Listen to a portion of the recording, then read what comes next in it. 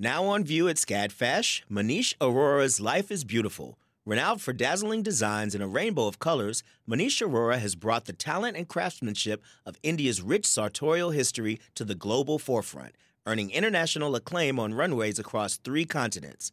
Designing in India since the 1990s, Aurora's glittering garments celebrate extravagant expressions of self through varied materials, techniques, and silhouettes in a triumphant union of Western and Eastern aesthetics adapted to today's multicultural society with a touch of humor. Find out more at scadfash.org.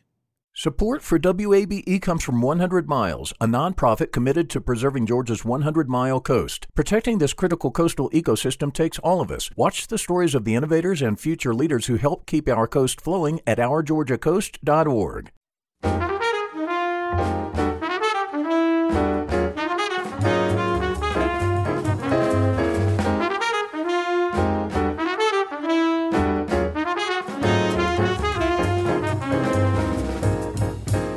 From WABE in Atlanta, this is City Lights. I'm Lois Reitzes. Thank you for listening.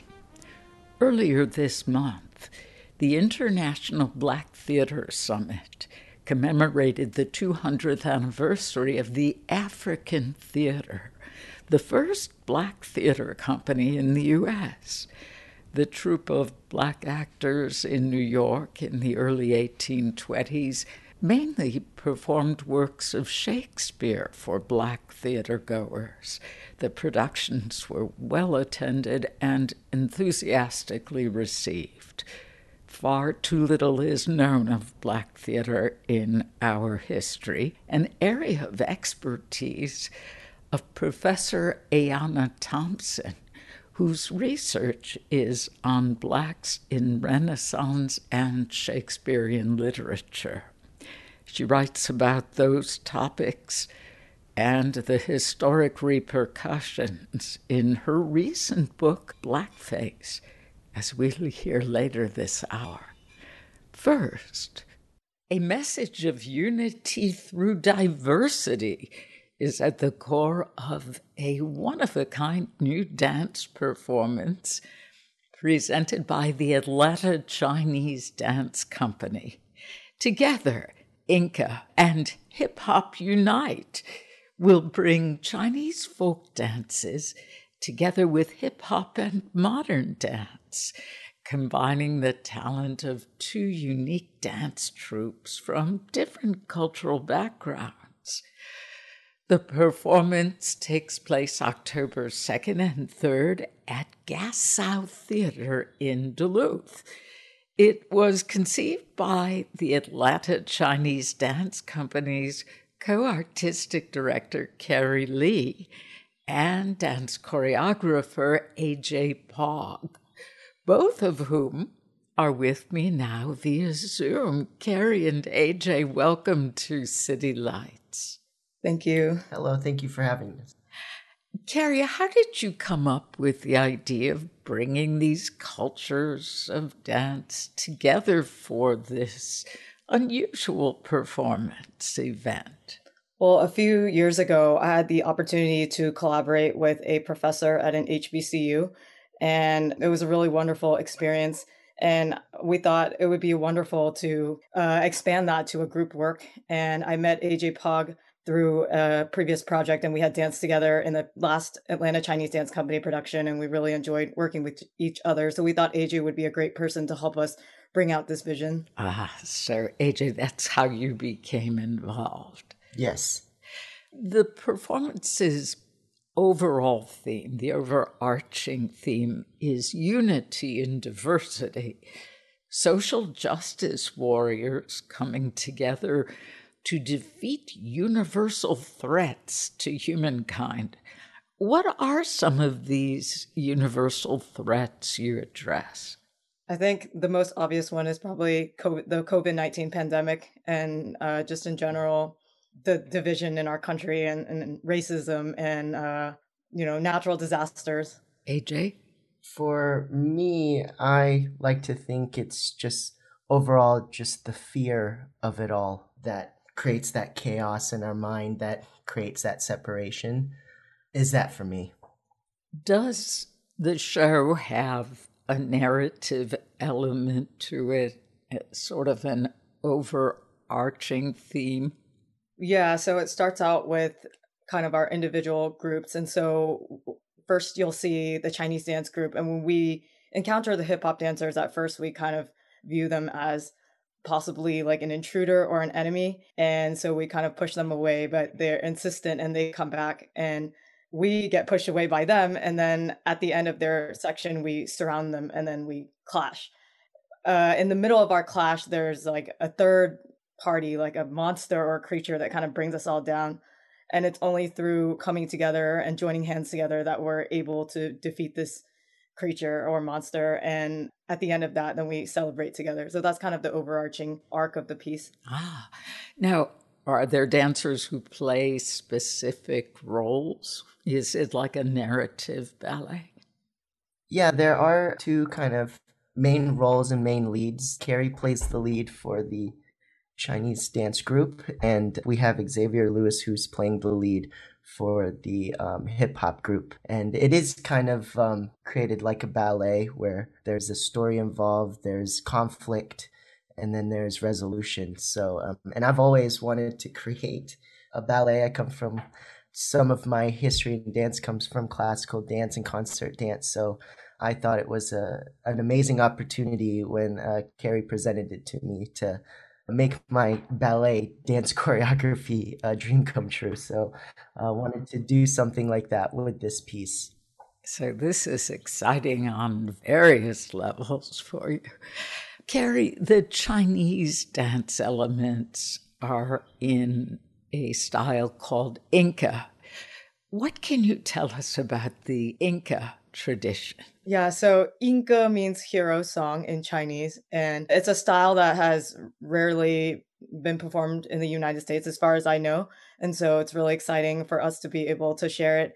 And it actually comes from my ancestral home in Caozhou, which is in southern China. And they're channeling ancient heroes from a famous classical novel called Shui Hu Zhuan, or Water Margin. And the folk dance style originated from the Ming Dynasty. As I was researching this style, it kind of dawned on me that they're kind of like ancient China's versions of social justice heroes. So that's why I had this thought that, you know, what if these ancient Chinese social justice heroes met their modern day American counterparts? Like, what would happen? Like, would they get along because they, you know, both are seeking justice, or would their differences tear them apart? Like, what would happen? So that's kind of what made me want to make a work about this piece. Oh, wow. This production has 14 dances with the hip hop and Chinese piece as the finale. The other dance pieces showcase different historical time periods, present day, various Chinese ethnic groups. Can you tell us some highlights of the other pieces you'll perform? Sure. So Chinese dance, we have classical dances, which come from the imperial courts of ancient China. There's also folk dances, which mostly come from the countryside. And within folk dance, there are 56 ethnic groups in China. We'll be presenting a few of them. One of them is the Han, which is the majority, which is over 90% of the population in China. And some of them are from the minority ethnic groups, such as the Yao and the Yi and many others. One example of a piece we're doing is from the Yao minority ethnic group, is called Drying Skirts. So there's a festival where there's a particular day in the year where they dry their clothes outside because they believe that it can ward off insect plague. So it's a very interesting piece. They dance with a skirt. Sometimes they use the skirt to cover their face. It almost looks like the skirt's hanging from the window. And then later on, they put on their skirts and they dance with it. There's another piece that's kind of representing more of a contemporary history called Newspaper Kids. That's a piece representing young kids who are selling newspapers. During wartime, you can see how young children are affected by the news of the day. Like when it's a wartime or when the war's over, it really like deeply affects their lives. And I thought it's very timely for what's going on now, just like with the COVID-19 pandemic. Yeah, when the cases go up, the cases go down, it affects our everyday lives. Oh, wow. Yeah. In the States, we don't realize how vast, not only the vastness of China, but how many different groups of people comprise the population. This is very educational in what you are presenting. The Atlanta Chinese Dance Company has been around for 30 years plus, even performing at the opening and closing ceremonies of the Centennial Olympic Games in Atlanta. And Carrie, you now co-lead the company with your mother, Huiying Li. What's it like to direct such an ambitious and accomplished dance company with your mom? Oh, I don't even know how to put it into words. It's just like such a big part of my life because I grew up with it. And just as an American born Chinese and my mom is an immigrant from Singapore, we have kind of two different perspectives. And so it's very exciting to be able to kind of bring both of those perspectives to our company, especially like with our piece together, Inca and Hip Hop Unite, that as an American born Chinese, I really want Chinese dance to be something that's accessible to American audiences and not to be viewed as something that's just like exotic or something that's just like, from this far away place in this far away time. But Chinese dance is a movement language, just like any other dance style. And it can be used to tell American present day stories too. As you are doing here. AJ, you have been a dancer, choreographer, and teacher for 18 years, running your own dance production company, Panda Co-Media, and working with clients like Netflix, Disney's Marvel original series WandaVision, and Kanye West live events. How did you first become involved with dance? It started way back. I was born in the Philippines, and I remember still as a kid walking past the television and seeing this man dancing on stage in a concert, and I'm like, what is going on? What is this magic, and why is people clapping for him? And I just remember being glued in front of the TV, and after I finished watching the concert, and this man was Michael Jackson, by the way, who has inspired a generation, and he inspired me as a little kid. I felt that energy through the TV, and I started to emulate it, and I found that dancing got me attention, got me out of trouble sometimes as a kid, but I never got to really develop it until later on, once my mom brought me to America. And she didn't even know that I really had this talent until she brought me to one of the Filipino parties and asked me to dance in front of everyone. And from there, I've always been artistically inclined. And it wasn't until I was in middle school that I was approached by a dance studio and was asked to come and take classes and assist. And from there, I went to high school. I decided I wanted to really pursue and concentrate dance. So I went to an arts high school, and I started my formal kind of dance training there with the studio, went to KSU, really took it seriously, wanted to get a major out of it. I'm now teaching at KSU as one of their faculty members. It's been an incredibly wild journey, and I owe everything that I've been able to experience in my life to some aspect of dance, and I'm still continuing to pursue that even with video work. So it is your life. The dance sequences are performed by guest dancers and students from Wesley International Academy. How did you get them involved? Have you worked with them before? The crew that I assembled are people that I've worked with, teach with, dance with. One thing I love to do is continue to support the dance community by bringing people that I know and have worked with continuous jobs and opportunities. The same thing happens on their end. So we just try to help each other out. And I have a great cast. This is actually cast 2. We had an original cast this summer, but unfortunately, schedules change. People have to do things. So I have to, like in show business, show must go on. Got to find people that can take on those roles. And yeah, this is a really great group, and full circle. A lot of 2 of these people that are dancing with the crew, I actually started teaching them about 7 or 8 years ago. They actually started with me in hip hop training, and now they are having incredible dance careers. And it's so exciting for me to be able to work with people I've taught and continue creating great works with other people like Carrie, and being able to collaborate is something that I just enjoy doing. I'm eager for both of you to talk about the hip-hop and Chinese dance finale and the music that goes with it. What can you tell us? It's a mix of a lot of different types of music. So the Chinese dance section kind of has the Chinese dance music, hip-hop section has hip-hop music. We talked about what we wanted to use when we danced together. And so for the clash, we decided on taiko.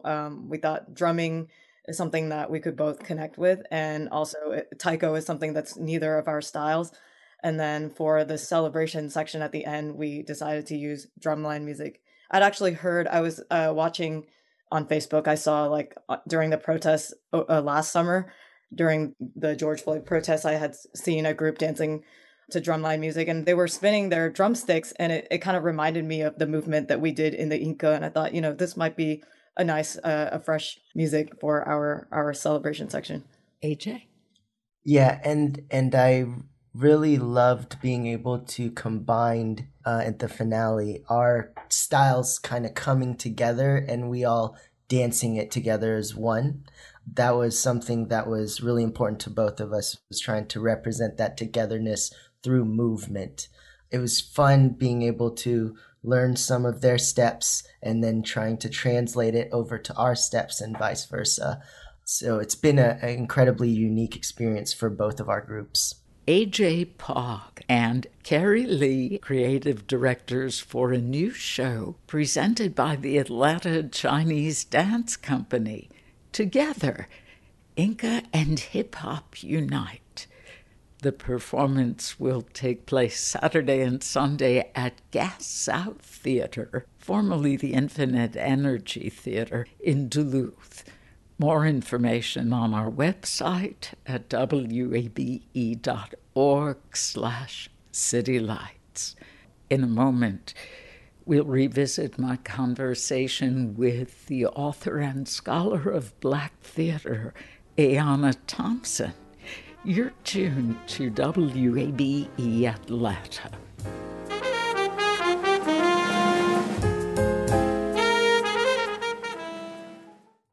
The field of mental health counseling is growing rapidly, and Richmont Graduate University can equip you with everything you need as a licensed professional counselor while integrating your faith into your clinical practice. Programs are offered in Atlanta, Chattanooga, and online. Apply today at richmont.edu. That's richmont.edu.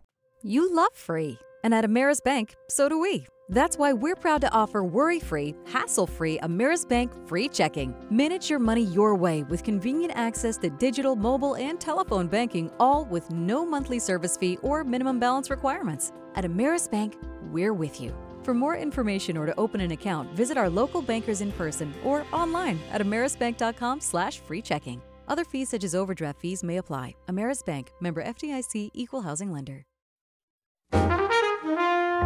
This is City Lights on WABE. I'm Lois Reitzes. Thank you for listening. September 17th marked the 200th anniversary of the African Theater, the first Black theater in the United States. The company's lifespan was short, but its legacy changed American drama. To that note, Broadway Theater returned this season with an unprecedented 7 works by Black playwrights. In the years between these landmarks, the ugly tradition of white actors using dark makeup to crudely imitate the appearances of Black Americans took hold. Author and scholar Dr. Ayanna Thompson recently confronted this disturbing aspect of American performance history in her book, Blackface. Professor Thompson joined me in May to discuss the book, and here She explains why she wanted to dissect the history surrounding the practice of blackface. I realized, right, this is a history that we like to pretend exists only in the past, that it's over and done with, and we don't need to think about it anymore. But as I discovered, there were so many performances on American television in the 21st century that employed blackface, from episodes of Saturday Night Live to Jimmy Kimmel's The Man Show, Sarah Silverman's show, 30 Rock, 4 different episodes of 30 Rock.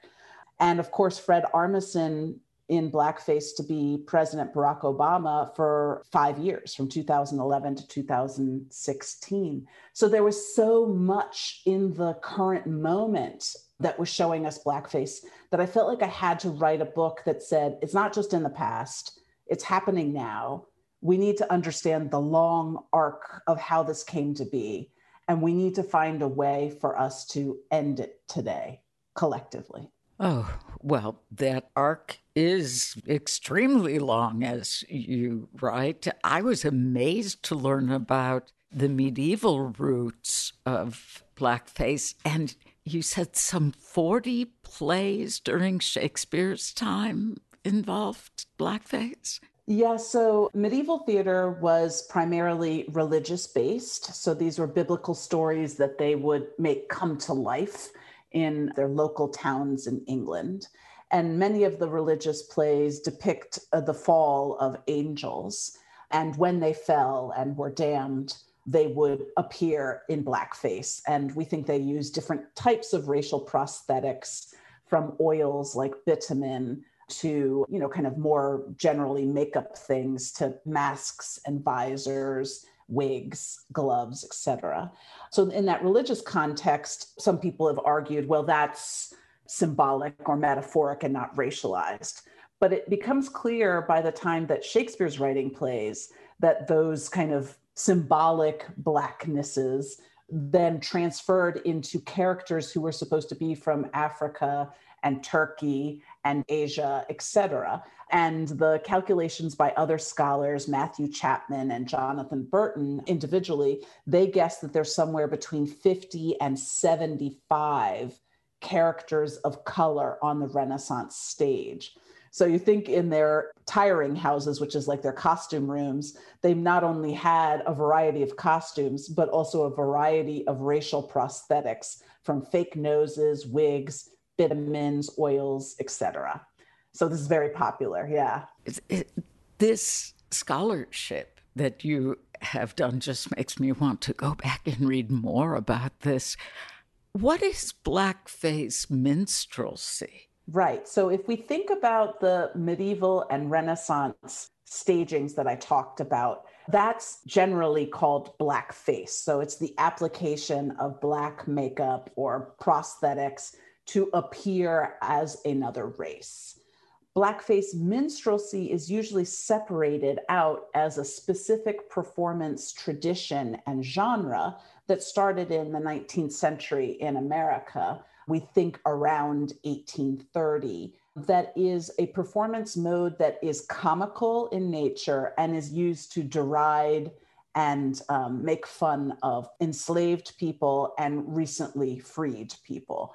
And T.D. Rice is often credited as the father of blackface minstrelsy, because he said that he was watching an enslaved man in a barn, and he was kind of hobbled on his legs, but was singing a song and sort of dancing. And Rice said that he wanted to imitate that on stage for comical purposes, and made up a song and a dance that became kind of the blackface minstrelsy tradition that started out as like one-man shows that were performed in between other performances, to becoming full minstrel troupes that would give you a whole performance with different skits. And this is where we get like the mammy character and the dandy character, the Sambo character. All of those came out of this minstrelsy performance tradition. Now, a lot of scholars of minstrelsy try and separate it out from this earlier performance history that we call blackface. What I try and do is say that they're actually part of a continuum. Mm-hmm. And one of the most popular shows in 19th century America was Othello, which of course was performed by white actors in blackface from Shakespeare's time on to this moment in the 19th century. And Rice himself even created a minstrel performance of Othello. So you see that they really are related in the sense that Black characters on stage in the English-speaking world were, from the beginning, white performances in Black makeup. So a Black character was, from the beginning of, English performance history, a white endeavor. It's disturbing to read about Charles Matthews. Who was he and why was he destructive? Yeah, Charles Matthews was this very famous English performer, and he created a kind of performance genre of a one-man show that was called At-Home Sketches. And really, they showed the kind of versatility of the actor by his rapid switchings between different characters with different accents and sometimes quick costume changes. So he was famous for doing like a Parisian urbanite and then a Cockney, street worker, and then, a country Scottish lass, all in rapid succession. And these were really, really popular in the early 19th century in England. And he came to the US in 1823, I believe, at the invitation of a theater impresario in New York named Stephen Price. And he came specifically because he thought he could get new material for these at-home sketches.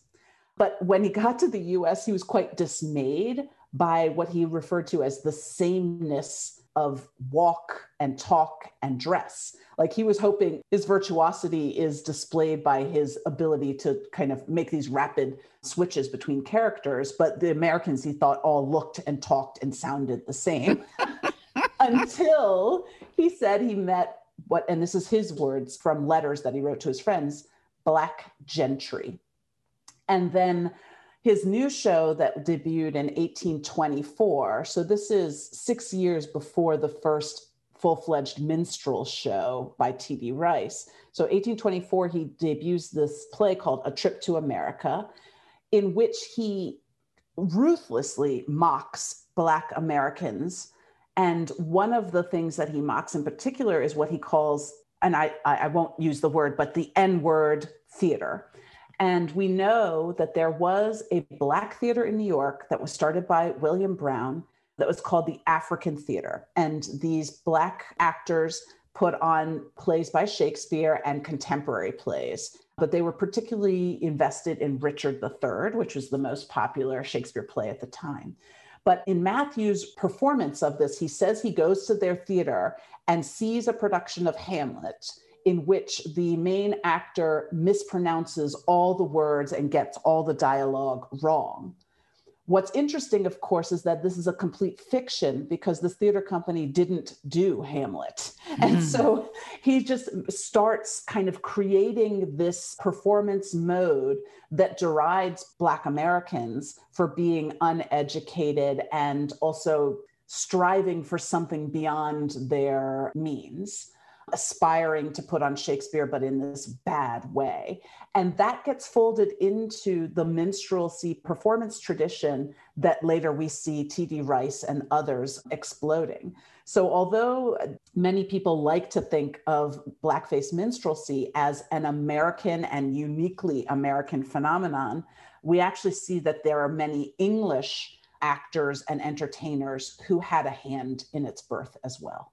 Because they thought the white people they saw in America were all boring. Yes. Isn't that amazing? Would you tell us about James Hewlett? This was fascinating. Yes, James Hewlett is one of my favorite historical figures. He was one of the leading actors in the African Theater in New York. We think, just like William Brown, the founder of this theater, we think that Hewlett was a steward on transatlantic ships. So both Brown and Hewlett traveled abroad. They both have experiences in England, even though they're, Black Americans.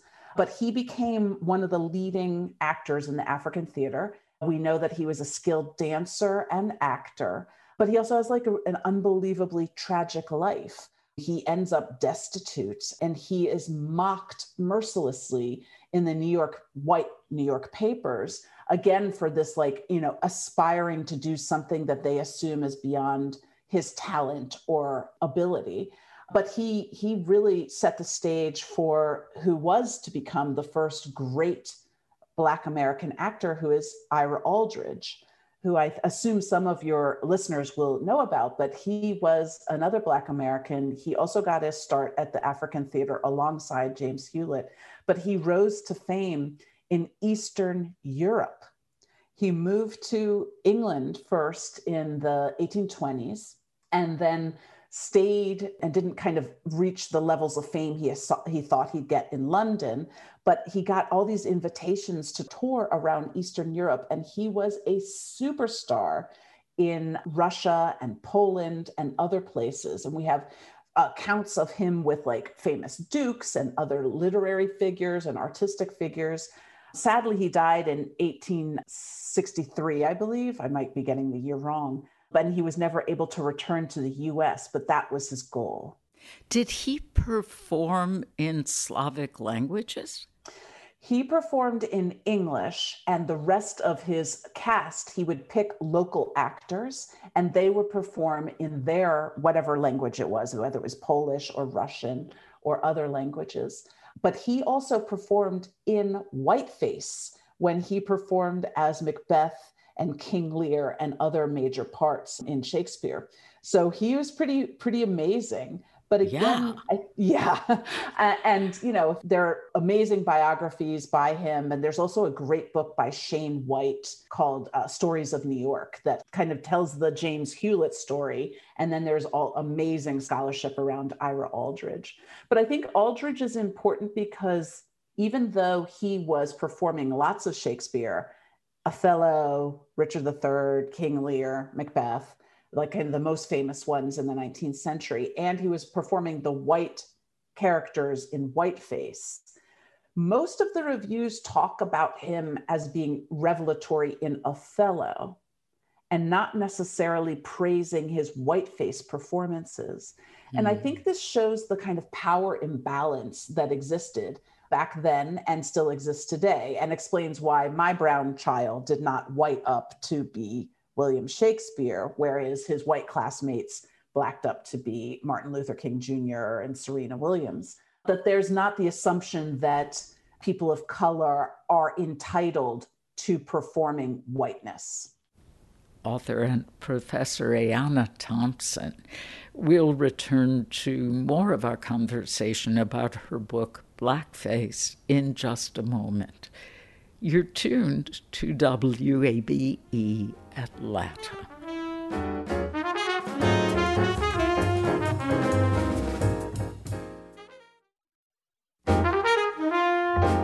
This is City Lights on WABE.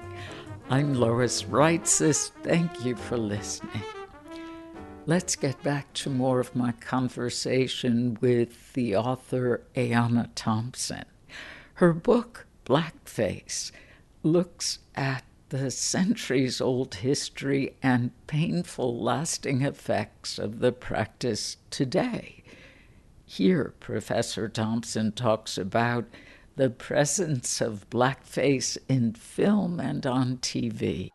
We still have this, I've taken to call it zombie performance mode.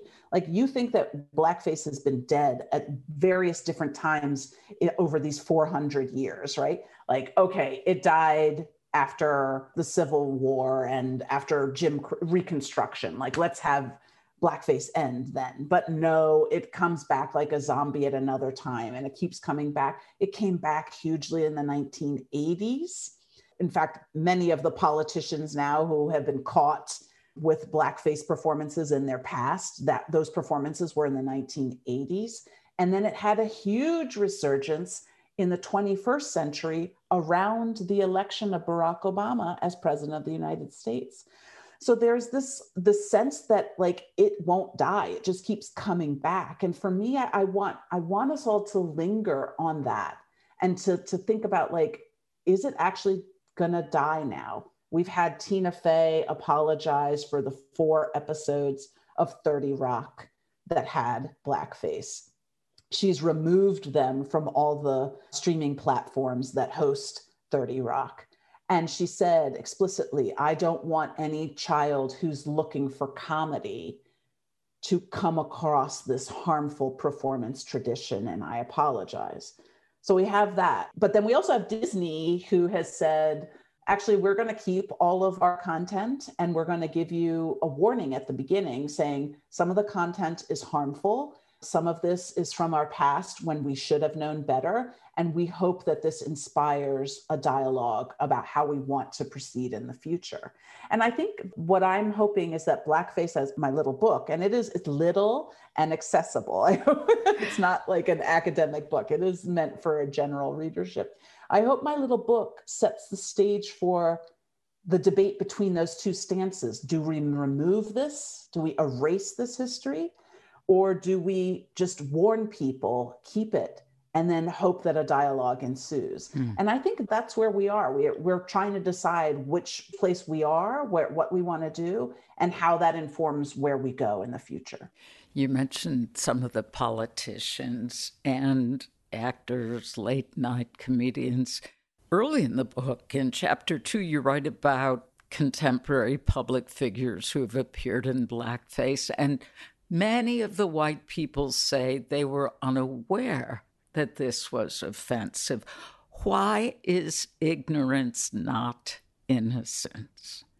Well, I think, so for example, Governor Ralph Northam of Virginia, who is still the governor of Virginia right now, and Justin Trudeau, the Prime Minister of Canada, who is still the Prime Minister of Canada now. Both of them, within the span of a month, had their past performances in blackface revealed. Northam, his yearbook photo was exposed while he said, I don't think that was actually me in the yearbook. The reason I can say that is because I do remember performing as Michael Jackson in a talent show in blackface, and I won the talent show. For Justin Trudeau, it appears that he's done it at least 3 times. One singing the Harry Belafonte song Deo, the Banana Boat song. Another time appearing as Aladdin, and the third time just randomly in blackface in an afro. So, but both of them said, I didn't know how harmful it was. Northam went on to say, I just didn't know about this history. I loved Michael Jackson. I wanted to showcase the fact that I had learned to do the moonwalk, and that took a lot of time and energy. And I didn't realize that by applying shoe polish, he specifically said he used shoe polish, that applying shoe polish would have been offensive. He goes, I know now, but really my intentions were pure. So the logic and rhetoric behind these stances are, I was innocent, I didn't know the history, and so I can't quite be culpable. I will say Justin Trudeau walked that language back in his longer explanation, saying, I have since realized that I should have known, and that was a kind of privilege, a white privilege stance that I took. And I promised to be an ally going forward. And I think that both of them still rely on this kind of innocence.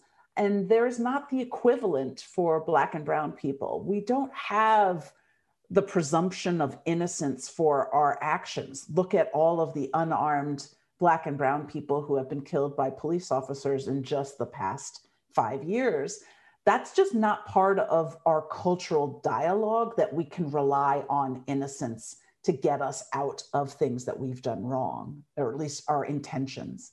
And that's something that's sort of built into the repetition of blackface as a performance mode, that white people constantly feel that they can say, but my intentions were pure. I wanted to celebrate Harry Belafonte. I wanted to celebrate Michael Jackson. I wanted to celebrate, in another case, Diana Ross, when Luann de Lesseps, one of the famous housewives, dressed up as Diana Ross in blackface for Halloween.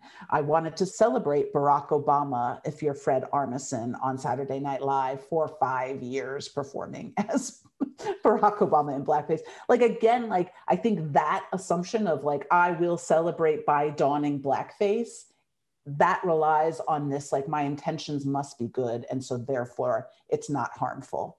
And I just want to say they're all related. The medieval performance traditions, the Renaissance performance traditions, the 19th century minstrelsy traditions, all of that is related to what happens in the 21st century. I'm wondering if Justin Trudeau felt that there was something he admired to the point of envy that he repeated this. I mean, it's incomprehensible to me that one wouldn't understand the offensiveness of putting on black makeup. I mean, what do you say to people who maintain that this is out of admiration? Well, so here's another example. The Academy Awards in 2012, right? Not 1912, 2012. Billy Crystal was the host of the Academy Awards that year. And he did a little skit at the beginning of the awards where he was kind of introducing all the films that were up for Best Picture. And in when he's talking about the Woody Allen film, Midnight in Paris, he appears in a kind of cafe scene in blackface to be Sammy Davis Jr. Oh, dear. Was there no one in the room at the Academy Awards to say, I actually think this is not a good idea. It's 2012. This doesn't seem to be acceptable. But I think that was a moment when Barack Obama was president and people had an immense desire to be post-race. And that meant that if we're done with race, we don't have to talk about it. We're all equal because we elected a Black president. Then all of these performance traditions, comedic performance traditions that had been ostensibly taboo are available again.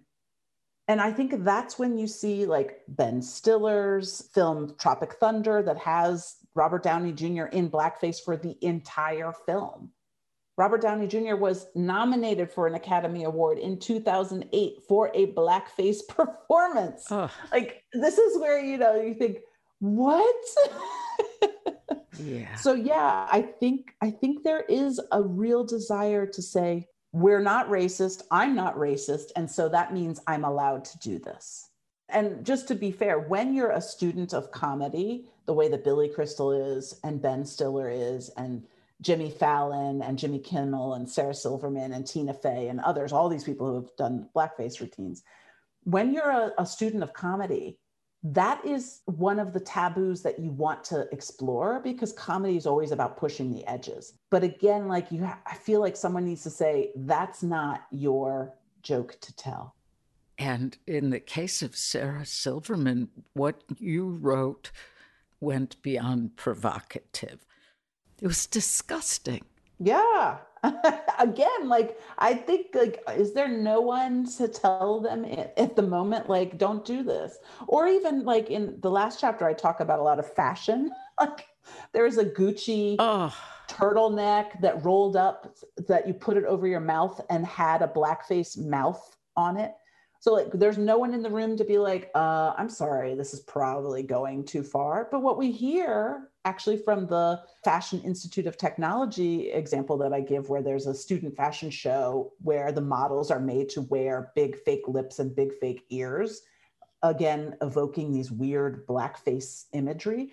The models were like, I'm uncomfortable with this. And actually, I really don't want to wear this. And they were told, you will wear it. It doesn't matter if you're uncomfortable. It's only 2 minutes of your life. And this is fashion. So that's what I think is disturbing. Even when we have these examples of people speaking up, it still happens. No. You devote 2 chapters to the legacy of blackface. what's been the encompassing impact for everyone?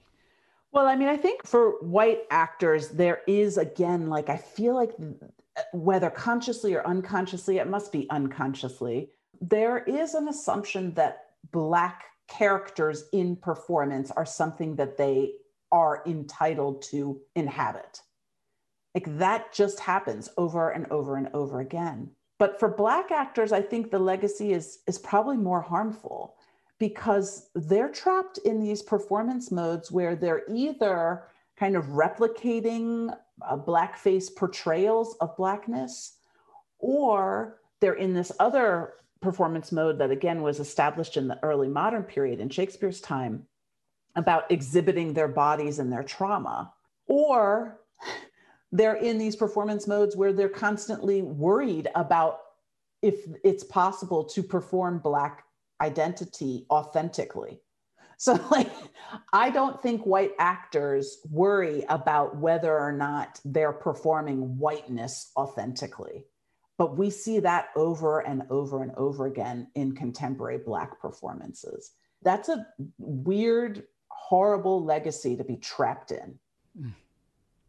The final chapter of your book is tragic. It's titled, I Can't Breathe. Would you talk about the conclusion?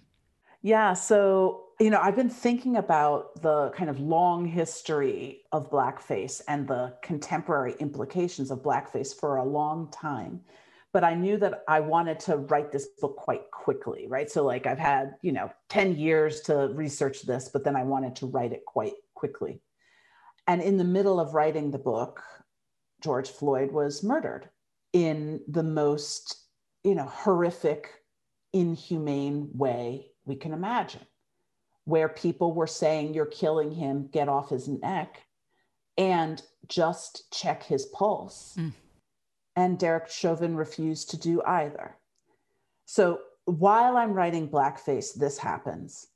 And I felt like there was a dirty, vile thread that went from these medieval and Renaissance performances of Blackface through the 19th century, straight around George Floyd's neck and all of our necks in some ways. That this history, which we have a lot of cultural amnesia around, continues to kill us and kills Black people individually, but I think in some ways kills us collectively. And that's where I end up, and it was hard.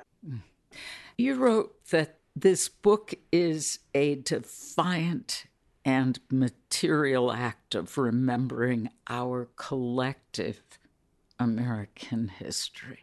Yeah, I mean, I think for a while now, Blackface and the history of Blackface minstrelsy has been treated as a Black topic, that, like, we need to know it, we need to research it, we need to be in some ways responsible for this.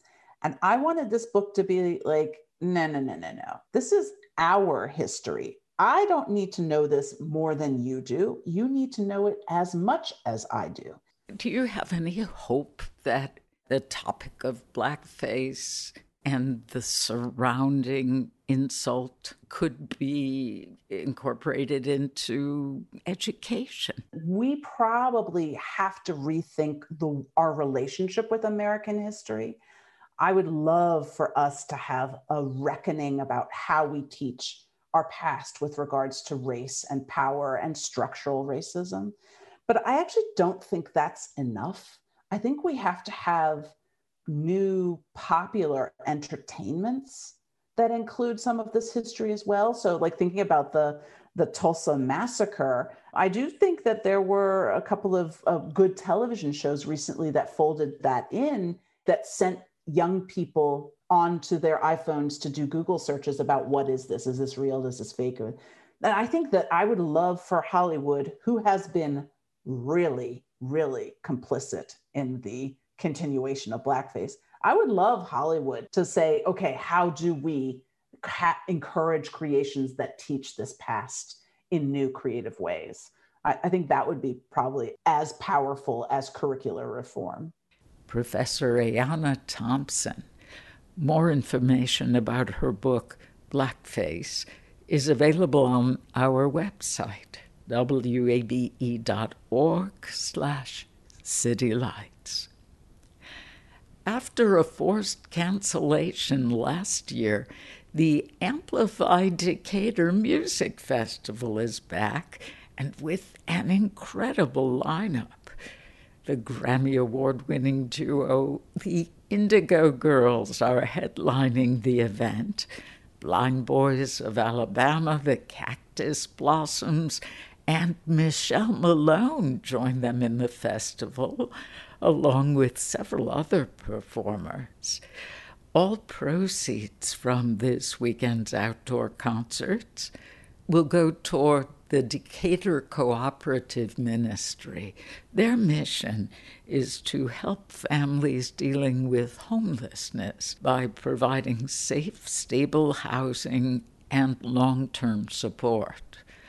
All attendees must provide proof of vaccination or a negative COVID test within 48 hours of the event. The festival will take place over 2 days, Friday and Saturday. Friday's admission is free. More information about the weekend lineup and schedule is on their website, amplifydecatur.org. You've been listening to City Lights, our daily exploration of arts and culture. Catch an encore broadcast tonight at 9. Tomorrow at 11 a.m., the New York Times best-selling young adult authors Kimberly Jones and Geely Siegel share the story behind their new book, Why We Fly. If you missed part of today's show, you can catch up on our website, wabe.org/citylights. There you'll find our complete archive of interviews, so you can listen to City Lights on your schedule. City Lights senior producer is Kim Trobes. Summer Evans is our producer, and our engineer is Shelley Canavy. I'm your host, Lois Reitzes. I would love it if you'd follow me on Twitter at LOISREITZES. You can also follow us on Facebook at WABE City Lights. Thank you for listening to WABE, Atlanta's Choice for NPR.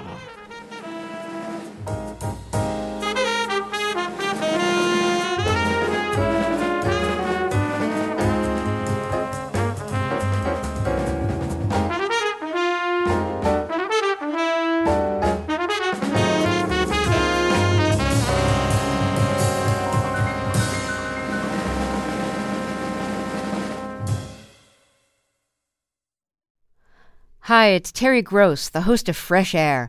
We bring you in-depth, long-form interviews with actors, directors, musicians, authors, journalists, and more. Listen to our Peabody Award-winning Fresh Air podcast from WHYY and NPR. Have you donated to WABE yet? I know you've heard us talking about why it's important, but it doesn't have to be this big decision. You can give at whatever amount fits your budget. It can be a spur-of-the-moment thing. You already get so much out of public radio, so just go for it. Visit wabe.org/donate and become a member right now. And thank you.